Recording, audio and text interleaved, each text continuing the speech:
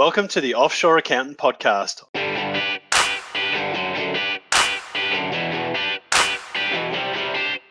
I'm Nick Sinclair, and this is the go-to podcast if you're an accountant and looking to set up and build a high-performing offshore team for your accounting firm. Here you can learn how to complement your local efforts, grow capacity, and deliver more to clients than ever before. Hear from experts who have done it already. Let's go.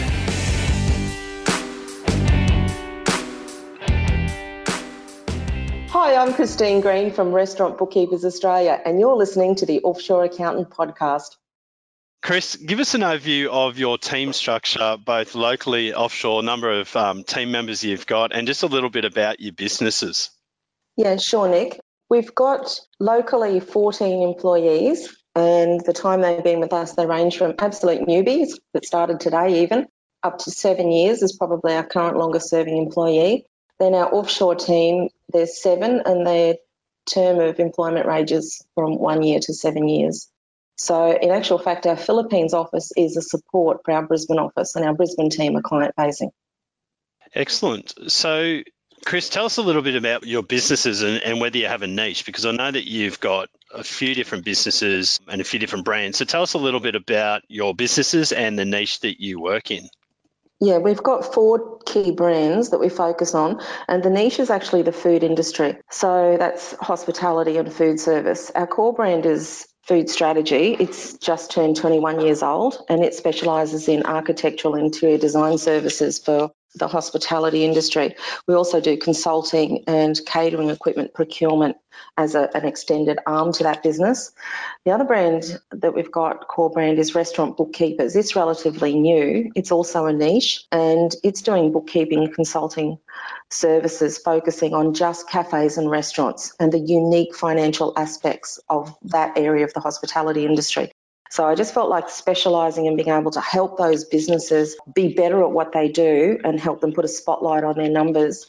I just think that cafes and restaurants are really missing out on that sort of core service, so I built the brand. The other 2 brands we've got are online shopping carts. There's Cold Room Shopping Australia and Southern Cross Food Equipment, and both of them are fully managed offshore, other than some of the customer interaction that we do with our Brisbane team. Excellent. Now, Chris, I know you're an early adopter in having offshore team members. What was your motivation behind setting up an offshore team versus obviously the other priorities within the businesses that you have? We were getting squeezed by cheap copycats, other little businesses popping up trying to imitate what we do, but selling it extremely cheap.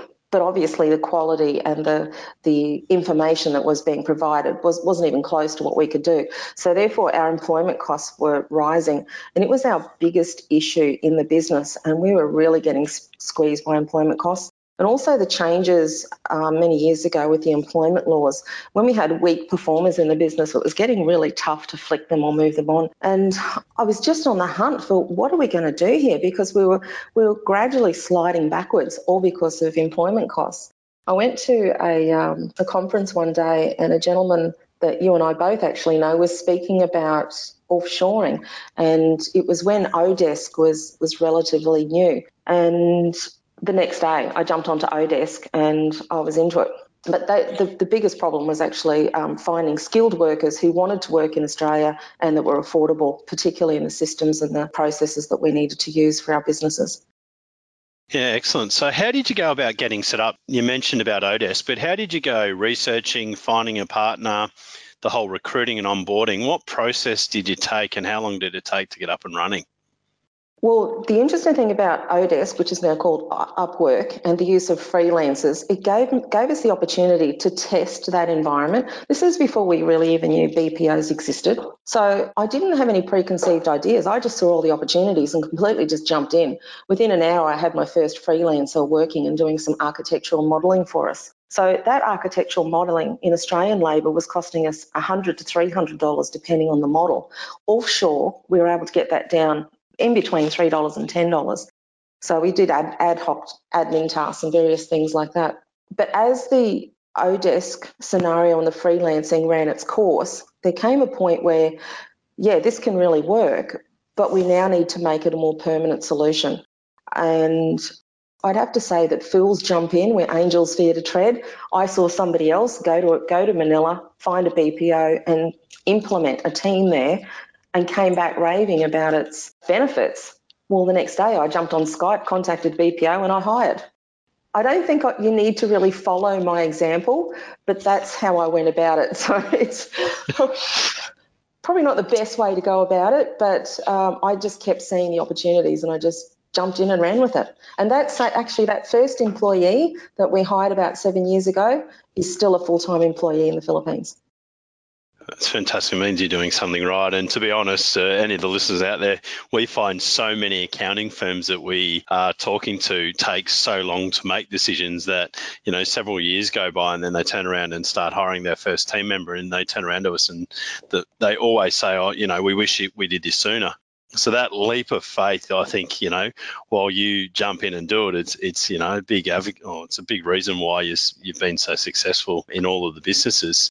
Now, I'm going to talk a little bit about restaurant bookkeepers because you're not an accountant and you weren't a bookkeeping, and I've known you personally for many years. What was the driver for setting up restaurant bookkeepers, and how did you go about that process with building your team overseas? My team's still quite small. This comes later into the podcast, but I am a perfectionist by nature. So the driver of what was happening was I had some bad experiences in the accounting space, and someone said to me, well, if you're going to whinge about it, why don't you put your money where your mouth is and prove you can do it better? I thought, okay. Love it. Game on. So I did. And I did put myself through obtaining a registration with the Tax Practitioners Board. I went and did the study, which actually helped me in my business and my understanding of business mechanics. So while you can own businesses for most of your life and you're very intuitive how things work, sometimes the mechanics of it can give you a better understanding as well and know how to improve on how the business runs. So I'd have to say it was a good experience and definitely a good thing to do. But I looked at hiring people that had BAS agent licenses or were registered with the Tax Practitioners Board. That then started giving me challenges with, well, I wasn't really owning the company or controlling it, and I was too much at risk by the people who were under me leaving and then taking those licenses with me. So the only way I felt was the quality way to move forward was to get that licensing myself. So I did, and I put that in place and then started to build the website and then started using my existing network, and that's how I've marketed it out through that way.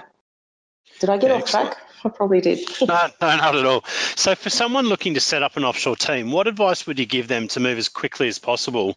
What would be the 3 most critical things that you would spend your time on? The key word here is quickly as possible. To do it better than how I did it, the 3 things I would say is before you recruit, prepare a really good test that suits your business. Now, the BPOs do a lot of the heavy lifting from the recruiting point of view, but if you've got 3 or 4 to choose from for workers, you want to know you're going to hone in the one that's going to suit you the best. And often the English skills can be a breaker for your communication and how well that communication goes. So do a recording of your voice and give instructions on a task. So you could just do a recording, using your phone that says, hi, my name's John, please prepare an Excel spreadsheet and I want you to add in these formulas. Can you add up that? Do this to a column, do that to a column. Very basic, easy instruction. But if they can follow your instructions by voice, you know that they've got a good understanding of the English language. And it's such an easy test, but the results will actually tell you a lot of stories. Another one is to do a written test, and it doesn't have to be about accounting. It could just be a test that says, tell me what you did on the weekend or what your favourite hobby is. Write half a page. And then you'll see what they're going to be like when they communicate in an email to you. And once you can filter through that, then you'll know whether that's important to you. And, of course, then you've got your other skills test with regards to finances and bookkeeping or accounting or whatever you need. Excellent. Great. There's plenty of good advice there. So if you had a word or a phrase to describe the value your offshore team provides to your business, what would it be? That was actually a really hard question because there's so many. So I had to really drill down on the key value at the stage of the journey I'm at now is cost savings and the HR management provided by the BPOs. So if you've got I've used probably 4 different BPOs over the years, and the good quality ones will give you really good HR management and help you with your workers. So cost savings and HR management are the core values, or the things that I value the most. Sorry. Yeah, great. So perceptions of offshoring, I mean, you've been doing it for a long time. What are the main things that you've heard about offshoring, and what surprised you the most? People always say that the quality is bad. That is so wrong. They're still saying it. Like, Australia has been offshoring now for a very long time. It's not new to most businesses. So there's small, medium and large using offshore to some extent. We've got our teams now in the Philippines, but they value education as a core to their culture, and they also value it as a survival skill, more so than Australians. Filipinos, they desire quality results to succeed. It's how they get ahead. It's how they feed their families.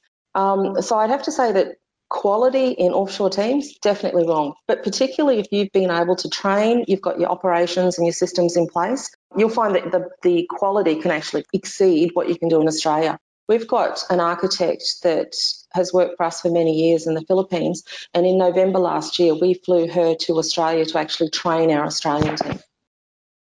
It's unbelievable. Because of her quality. Yeah, I agree with that one. It's the biggest perception is that it's lower cost, lower quality, but like you've said, it's not. It's, in a lot of cases, our Philippines team are actually training their local teams, whether it be in the US or Australia or Canada. So, Chris, the year ahead, what is your plan with your offshore team? How do you plan to keep growing your team, their capability, and ultimately their performance? Okay, so Food Strategy as a brand has undergone massive growth in the last 2 years, and we're still growing. We have slowed that a little bit because, as we all know, growth sucks cash, so we're just trying to keep a real handle on that. So our focus for 2019 is to really consolidate our systems and get our key performance numbers working the way that we want them to.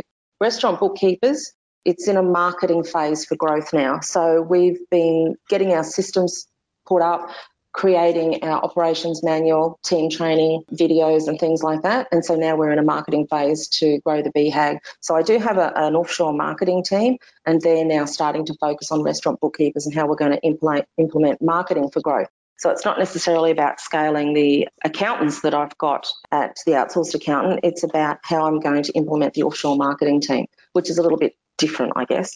And then that will enable me to grow the offshore team. Excellent. Now, what are some recommendations for our listeners on the top things that they should do in managing an offshore team? If you're going to create an offshore team, treat it as if it's an office that you're opening in another state of Australia, and do it exactly the same as you would there. If you can visit, that's even better. But the things that you would do if you were doing a team in another state, you would have good communication, you'd train, you'd nurture, and you'd develop a culture. So the Philippines team is exactly the same. They're not a set and forget team. So just remember that you have to develop them the same as you would any other Australian team that's not in the office that you're currently working at. Second thing is learn to listen. So Filipino culture is not as abrupt and forthright as an Australian culture, and you'll actually learn more if you learn how to listen more than you actually tell. So learn the challenges, learn the beliefs, learn the culture of the Filipinos, and you'll be able to pick up nuances about your employees so that you can make better decisions. The third one is use the management services of your BPO to get guidance on many things like salary, the challenges the workers have, get ideas, how to have motivators. Use the BPO services as your conduit while you're trying to figure out how to break down the barriers and develop the team. You pay for those services, so you might as well use them. And most of the BPO HR management people are really skilled in that space, and they know your worker, probably more than you do, and they'll be able to give you some good guidance. So they're my 3 tips. Yeah, great advice, particularly that first one. And this one comes up a lot of the time when we're talking to people that haven't made this work. And I mean, we talk to probably 50 or 100 accountants almost daily between our sales and account management team. And a lot of the people that are not making it work are the ones that are just treating it like an outsource provider where they're just sending their work. It is your own team. You got to remember, it's just another office to your team. So look, there's some great advice there. And I think people just need to implement exactly as you described then. So, Chris, we're going to talk about some metrics and around how we measure success with the offshore team. So What KPIs do you use to measure the success of your offshore team? How do you know whether it's a successful operation or whether it's not, you're not getting the value out of it? Time and attendance became the two important ones. I was getting quite caught up in KPIs a while back, and everyone wanted a KPI board and it was the thing to do. The more KPIs we had, the more we weren't actually thinking about how we were working and how we were rolling. It just became all about the KPI. So just narrowed it down to time and attendance. So if an employee can meet time schedules and deliver on time, and they show up to work on time, and they attend more than they actually have sick days, I feel like we've actually got a good employee. And I know that sounds quite simplistic, but in the services that we provide, time is such a key factor. While we don't sell on time, we actually buy on time, if that makes sense. No, it does. It's an interesting one. Very interesting. So how has offshoring benefited your clients? Oh, without a doubt, faster turnaround of services. We can punch things out so much faster than our competitors. It's phenomenal. We can have a late task come in at 5 p.m. in the afternoon to our Brisbane team. They can drop that onto Asana, which is a project management software that we use. Our Philippines team will have that completed in the next 2 hours, and it's ready to send to the client the next morning after it's been checked. And it's just so much of a faster turnaround. That's probably the biggest kicker. Yeah, which is not a bad thing at all. So how has offshoring contributed to giving you more time personally? Has it given you more work-life balance for both you as the business owner, but also with your team locally? Yes, it has. Now, an offshore team requires more time and attention to set up, as any remote team does. But once it's firing, it's actually giving me and our Brisbane team the opportunity to move on to other areas of the business. So our Brisbane team are focusing more on the client-facing tasks, and our Filipino team are actually the mechanics in the engine room, and they're getting the task done. So our Brisbane team still checks everything. Nothing goes to the client until it's been through the Brisbane team filter. But it means that they can actually have better discussions with the clients, and I can actually then leave that in the hands of the workers, and I can now focus on other things in the business, usually, developing or operations and things that the business needs. So, yeah, it has enabled me to shift focus and certainly get less task involved. Excellent. Now, I'm going to ask you a question that isn't one of our normal questions, but around restaurant bookkeepers. So you've obviously had some good and bad experiences in the past. The bad ones are obviously what led you to wanting to set up your own, I suppose, bespoke model. Now, what is this model? So is your team local? Do you have a team locally? Is the team global? How's the process, I suppose, work? You're setting it up by design right from day one, which I think is fantastic. So what's that model look like? Just to give our listeners a bit of an example, or specifically around that bookkeeping model that you're implementing now. This is going to sound crazy, but I actually knew what the website was going to look like before I started it. I knew what the conversations were going to be. The conversation was just absolutely going to be to hospitality workers and restaurant and cafe owners, nothing else.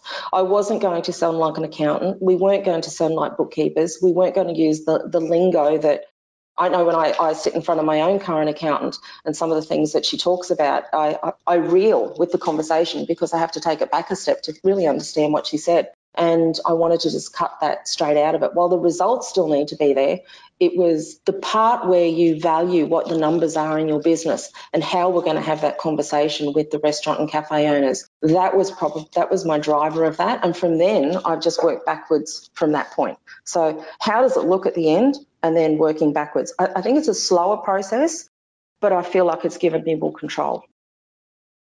Excellent. Very good. So has offshoring had an effect on average hourly rate or profit for your firm? Okay, so two ways to look at the hourly rate. There's the employee hourly rate. Yes, it's definitely reduced our average employee's hourly rate, and it's now in check, and it's made us much more competitive in that benchmarking area, I would have to say. It's made no change to our selling rate. So we're not in a race to sell it cheaper. We actually wanted to increase our prices because we're able to deliver a higher quality. So we sell our services on value, not on hourly rate anyway. And if you can see what you get for the value and how we can make a difference to your business, then we're able to keep that high, which naturally will give us a higher profit. So quality drives everything we do, and we wouldn't change that for any monetary reason. So our labour costs are still high, but we can now offer so much more, and we can do it with a bigger team, and we can do it better and faster, which has positioned us as the experts in our field. Excellent. Now, what one bit of advice would you give your younger self from a business point of view? I still haven't mastered this, but I am getting better, and it's learned to delegate everything. And we all know you can only do that as you can afford it. And offshoring actually does give you the opportunity to afford it quicker than if you're doing it in the Australian environment. So I'm a bit of a perfectionist, and I always want to know how things work from the ground up, so that can slow me down a little bit. So while I'm a fiend with quality, I've actually learnt that perfection's overrated, and I should probably drop my standards. Yeah, I learned that one many years ago, and I actually read a great article by a guy called Mark Moses, who runs a business called CEO Coaching International, around this exact point, is that, you can afford this person, you just need to look at how. And the question is more, can you afford not to have these people? And I think that offshoring just gives you the ability to have those highly skilled people, but obviously at a lower cost arbitrage. So, Chris, I'm going to ask you a question which is more about personally. What one bit of advice would you give your younger self from a personal point of view? Probably the biggest thing I would do again is step back from work more often, because I'm finding now that the years, they're just starting to flick by like they're days. It's phenomenal. I can't believe how quick time is flying.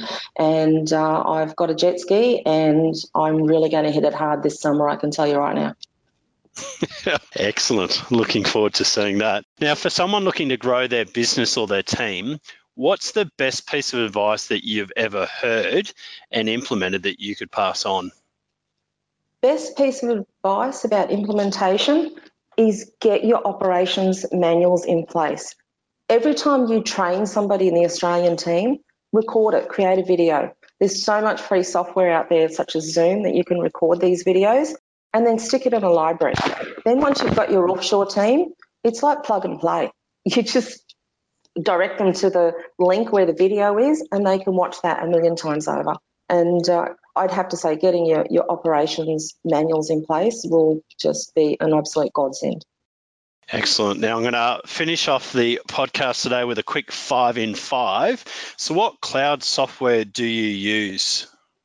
Yeah, I didn't think these ones through too well. So I will tell you the software that we use, and we run on the smell of an oily rag, so they are cost effective for anybody to pick up. So we use the Google G Suite apps, so that's Google Drive and all of the software that and email that comes with that.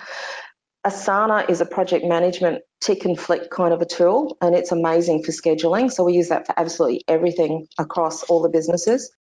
Dropbox for file sharing as well, and Time Doctor. And that's actually my favourite app as well, because I know you're going to ask me that question.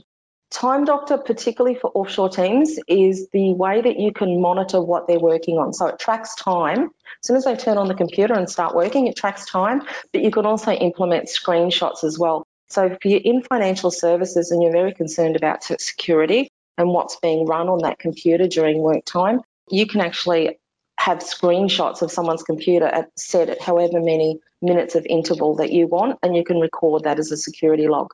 So it's actually a really, really good tool for us, and all of our Australian team use it as well, and so do I. It's a really good way to manage time.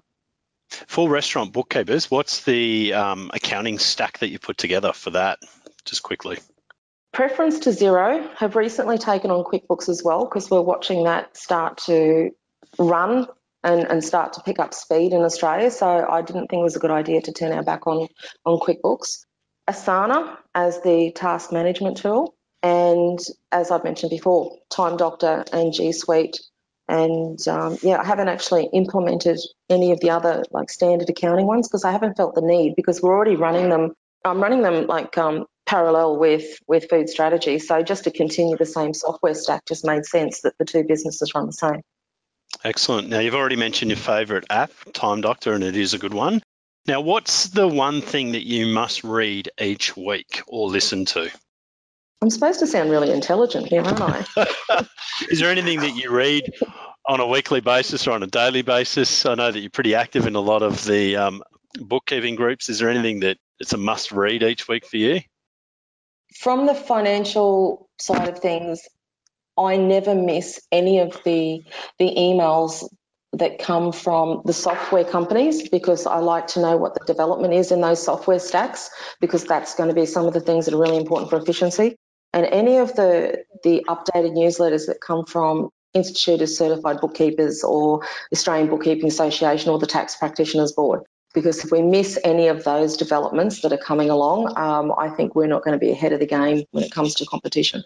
So that's probably things that I keep my eyes open for each week, other than the normal business books that we all get addicted to as they come around. Excellent. Now, I think I know the answer to this one, but what is your favourite social media channel? You did ask that question. Well, I'm going to say Facebook, but I'm going to sound cheap and cheery by saying it. But Facebook for me serves two purposes. So if I need to switch off from the day, I turn on Facebook at night time, and all of a sudden I'm not at work anymore, and it is a very social thing for me. However, I'm also part of a lot of groups. Now, groups, it's not necessarily about the interaction. Industry groups on Facebook and forums gives you the opportunity to listen. So as I'm able to drill in, particularly the food industry, I'm able to drill down on what some of the challenges are, what hot topics are coming up for our clients, and then try and implement those into blogs and marketing that I can push out really quickly or put up on a LinkedIn post. So I can react to something there and then because I'm seeing them come through the Facebook groups. And some of those groups are actually quite raw and heavy in discussion, and you'd be surprised at how much information you can garnish from that, and then how you can drive your business to meet the conversation. Excellent. Now, final question, your favourite KPI? Yeah, as I said before, time. I know there's so many more KPIs, but for us it's just time, because if we're spending too long doing what we need to do, it doesn't mean you can sell it at a higher price, because you get market driven. So we need to be effective and efficient in what we do. Excellent. Now, thank you so much for all of your valuable insights today. There's been plenty that our listeners can take away. If any of our listeners want to reach out and get in touch with you, what's the one best way for them to be able to contact you? Easiest way is just through either of the websites. So for the bookkeeping one, it's restaurantbookkeepers.com.au or foodstrategy.com.au. If you Google it, thank goodness for our Filipino marketing team, we just seem to pop up. Excellent. So we'll put obviously your contact details in the show notes for everyone to be able to see. But thank you very much, Chris. Cheers. Have a good day. To follow our podcast and get insights from leading accountants, simply visit theoutsourcedaccountant.com or visit iTunes or SoundCloud and head to the Offshore Accountant Podcast. To connect with me personally, just look for my Twitter handle @NickQSinclair or find me on LinkedIn at Nick Sinclair. Thanks and have a great day.